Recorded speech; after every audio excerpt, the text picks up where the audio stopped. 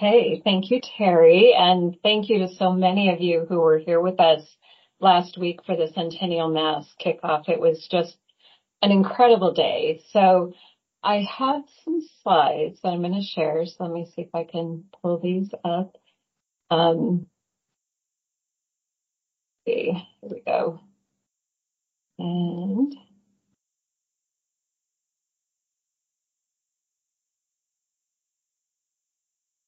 oops. Okay, I'm trying to get to the full screen. Can you guys see my screen in full? No. Let's see. Here we go. From the beginning. Okay. So I have put together just a few slides to walk us through the process that we went through to where to begin, to celebrate 100 years. So this picture is actually a photo that was taken on April 26th of 1924, 100 years ago on our dedication day. But there's more to the story before we get to this day. So I want to walk us back to the early 1920s, which the sisters were, they came from Vancouver up to Seattle, and they were on the streets serving the poor in the early 1920s, and especially serving in a local poor farm. And Sister Mary Conrad was approached by the local bishop at the time, and they were dreaming of building a home for the aged. There were many aged and poor elders in the community and no place to turn. So because of the war, the dream was really put on hold for a short while, a couple of years actually. And in 1923, a local businessman gave Sister Mary Conrad her first $1,000 check. And that began to, serve as a catalyst for the fundraising that was needed. And the cornerstone was laid in 1923. And they actually moved in on January 24th of 1924. Importantly, they moved their provincial administration from Vancouver to this site here at Providence, Mount St. Vincent. And they started to prepare their infirmary, and they had their novices here to prepare them for service as sisters as they would go through their studies. So they moved in and they got the building ready to serve. So when we saw that earlier picture of the grand opening, that comes a few months later. So we knew that we wanted to honor the sisters first. Clearly, we would not be here if it were not for their incredible vision and tireless efforts. Can you imagine doing that scope of fundraising and rallying the community and the building project alone? History says that this place was built in 6 months, and imagine an undertaking like that of that scope in today's times. It's hard to believe that that could be done. So to honor the sisters first, we started preparing a special mass that would be in their honor, and that's what took place last week. And we're going to talk a little bit, share a little bit about the mass because it was just so wonderful. But in our early planning, we went to meet with several of the sisters to ask them what would be a special commemorative item that we could prepare for them and give them as a gift on this day. And they said, oh, please don't spend money on any such things. And we came to the idea that, of course, the right thing to do to honor the sisters would be to further their works of charity. So we embarked on a campaign that we call our Legacy of Love campaign. And I love this quote from one of our foundation board members, Sister Charlene Huden. I can't think of a better way to honor the 100-year legacy of the Sisters of Providence at the Mount than with a gift of charity care for residents in need. So at the bottom, I put a little footnote on this slide that last year, through our foundation and our incredible donor community, we provided over $1 million in charitable support. And for 2024, that number is increasing by a sizable amount. So the timing was right, if you will. The needs are great. And the sisters back in the day would have done the same thing. How can we use this legacy of love as an opportunity to shine a light on the needs here and the tremendous legacy of loving care and extraordinary care that continues here to this day. So we launched the campaign, this Legacy of Love campaign, in honor of the sisters. And that had been running for, a couple of months while we were doing all the planning for this big event last week. And then the special day arrived last week. It just seemed, it came so fast following the holidays, but it was a wonderful day. We had a beautiful showing of community. Always here at the Mount is always a community project. So we had volunteers and board members, and residents were passing out the order of service along with the children up in the chapel from the Intergenerational Learning Center were involved, and the sponsors all came, which was incredible, with Dr. Hockman here and Seattle Archbishop Paul Etienne. They gathered before Mass and had a special meeting, and it was really special to have Marianne Sadish Lance, who's our newest sponsor, over in the far right left corner of the photo there. It was just incredible to have them all here with us, and it really affirmed us in our work here at the Mount. All the people and all the leaders, so many of you who came and were with us, it just meant the world to everyone. And it shows that we are still such an incredible community of people who care beyond just the caregivers. It takes all of us to make this legacy continue. So it was a grand day, and importantly, all about the sisters. So we had several rows of front row seating for the sisters. They had corsages, and these are two sisters who brought up the gifts. The one sister in the blue jacket was a nurse here in the early years, and it just was really profound to have their participation. Our spiritual care director, Deanna Drake, said that she could feel their pride and joy. She was kind of up front, and I was more toward the back of the chapel. And I really could feel it also when we were singing the communion hymn, One Bread, One Body. I could hear all the way in the back of the chapel their voices harmonizing.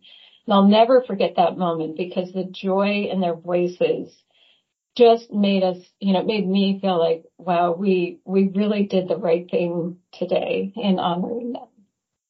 And let's go back one.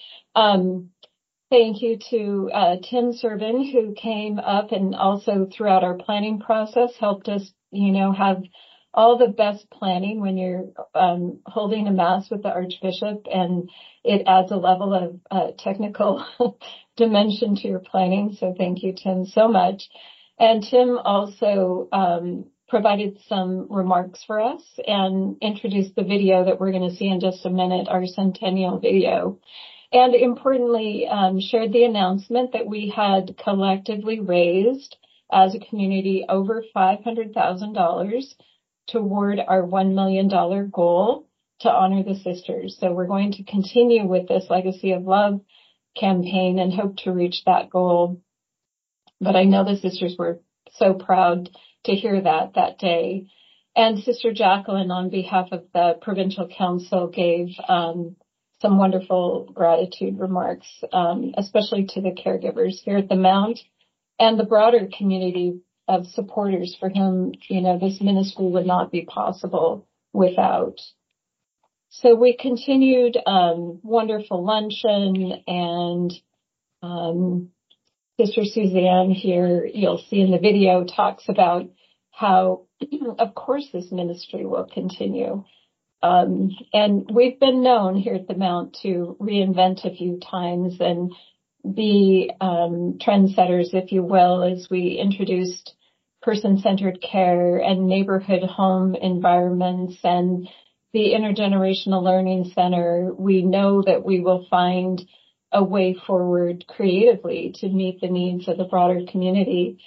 And before we turn to the video, I just want to read this last note from Sister Jacqueline, who said, as we celebrate the milestone of 100 years at Providence Mount St. Vincent, let us take this opportunity to recommit ourselves to the values of compassion and care for all members of our community, especially the vulnerable. Let us pledge to continue the legacy of love, compassion, and dedication that has been the hallmark of the Sisters of Providence and all caregivers. Thank you for taking all of your part in making the Mount what it is today, a beacon of light in our community. And then she says, and here's to another 100 years of ministry of care here at the Mount. And so we will be celebrating more throughout this year. On April 26th is the 100 years since the dedication day, which was the grand opening. And you saw on that first slide all the people who came. So we'll be doing lots of fun things on that dedication day and inviting the broader community. This is a little more of a private event kickoff for the honoring of the sisters' first arrival here. And then there'll be lots more throughout the year. So this is really our kickoff. But I want to invite each of you. The Legacy of Love campaign is continuing. We are going to get to that $1 million milestone of gratitude, of additional charity care that's needed here at the Mount. The gap is actually over $4 million. And we work so hard through the foundation and all of our amazing donors to do what we can. And we really invite each of you to consider, as we reflect on what the sisters have brought to all of our ministries, we would not be here were it not for their incredible vision, their tireless dedication, and their legacy of love. So I will put the link in the chat box while we're watching the video. You can actually scan this QR code to your left. But do think about, we all have so many special sisters that have been role models and mentors and people that we admire so much. You can also make your gift in dedication or in honor or in memory of one of those sisters, and we'll make sure that they get a special note or to their family. So that is my sharing. And then we're going to, I know Rachel's going to queue up for us the centennial video. If it's okay to go to that next, Terry, or do you want to wait for that toward the end? Nope, the video now, and then we'll move on with our agenda. Okay. Thank you great. So much. Thank you. Thank you.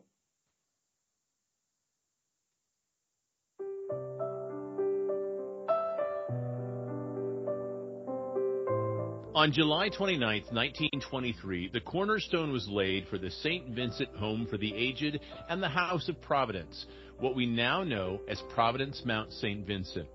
This achievement all began with Mother Joseph. Mother Joseph and 4 other sisters came west in 1856. It was not easy.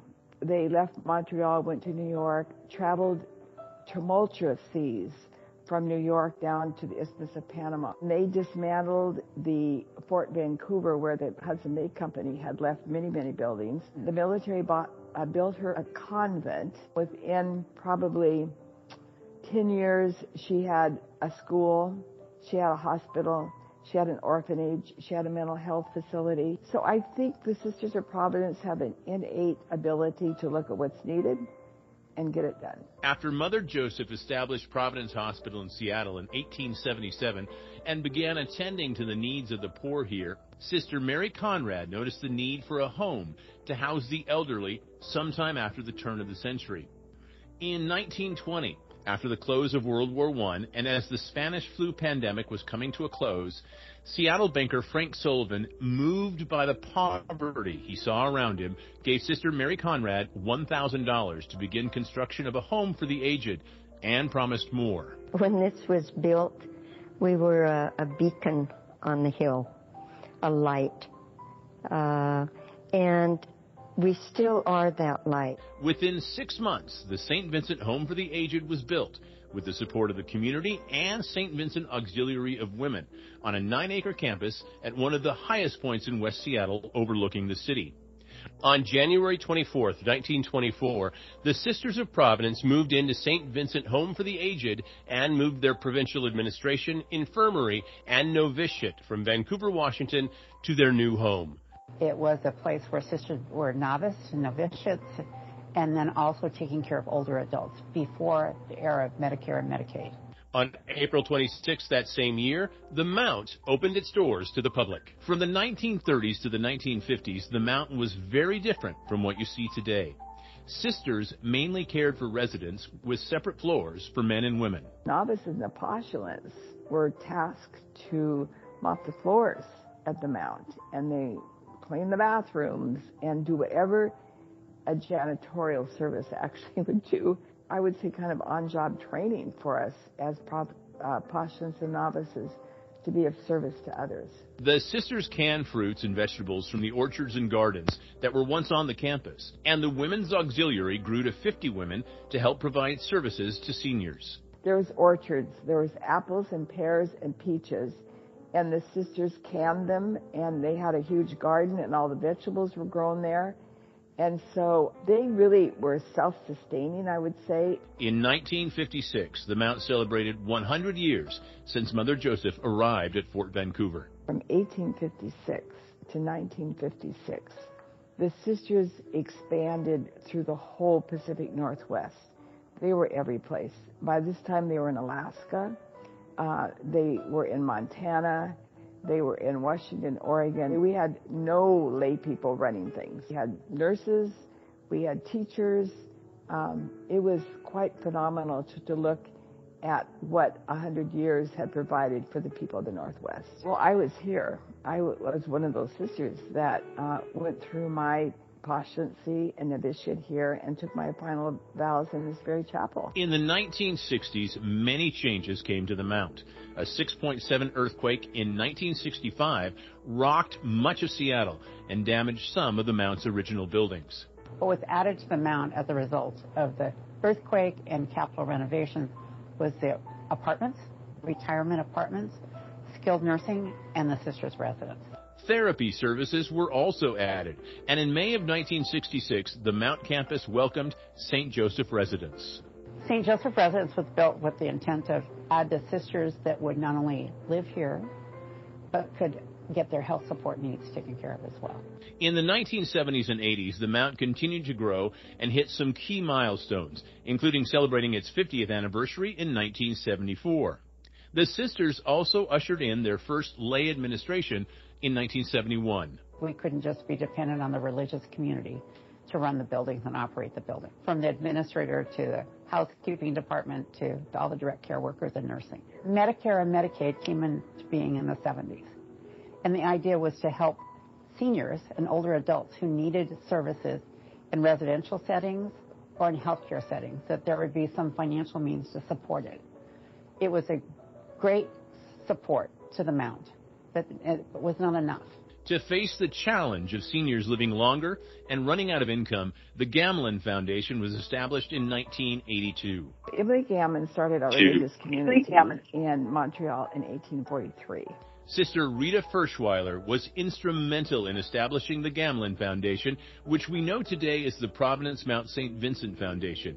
And then came the 1990s, a time of revolutionary change at Providence Mount St. Vincent, and the Vision Campaign is launched. There was a phrase that was coined that the building was more of a place to die than to live, and how we were going to change that more into a home. Bob Ogden, who worked for Providence, who came from Alaska, who had done a lot of work in community-based settings, and came here to say, let's do it differently. We took 252 skilled nursing beds, reduced it to 215 beds so that we could create more common space for people.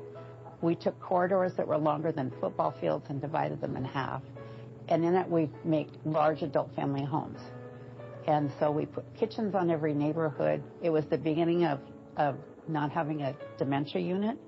It was being able to take care of people wherever they were and not being organized by a certain disease or function. This entirely new approach to senior care was revolutionary for its time.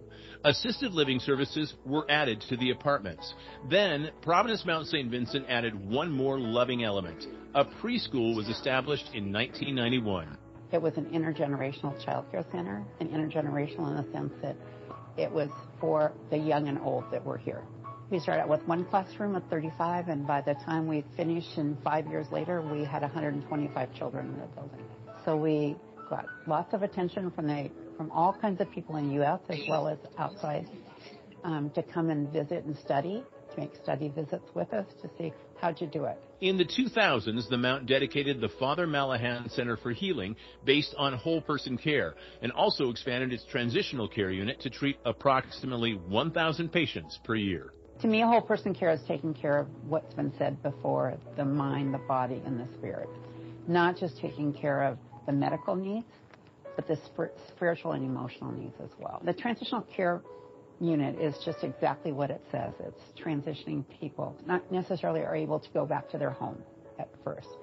In the 2010s, the Mount once again landed in the international spotlight with the release of The Growing Season, a documentary focused on the Intergenerational Learning Center. Over 5 years, we were filmed in our child care center and showing the integration of the young and old together.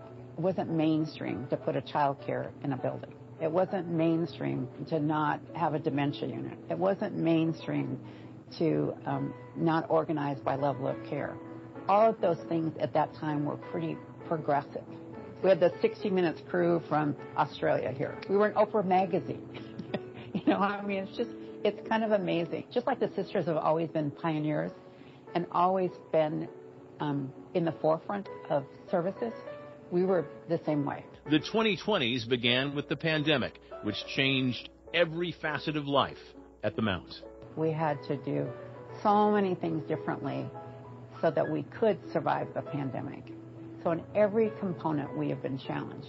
We've made it through, but we have a long ways to go to recover from that. The Mount has been blessed with lots of recognition, but most recently we got an award from West Seattle, from the Chamber of Commerce for Nonprofit of the Year. What it says to me is there's a lot of recognition of this building that's been here over 100 years and how they're recognizing it as an essential service to the West Seattle community. As Providence Mount St. Vincent celebrates 100 years of serving the community, it looks ahead to the next 100 years. We're still a beacon of hope. I think that we will continue to be that. What is here is the heart. It's the heart and compassion and caring, and that's why we will continue. Absolutely.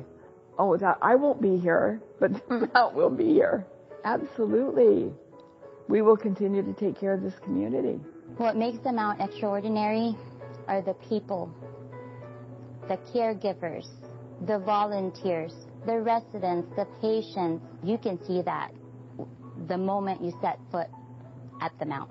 I do believe that over the next 100 years, this building will be here. But I think that we, just like the sister, will trailblaze through that and figure out the best way to serve the community.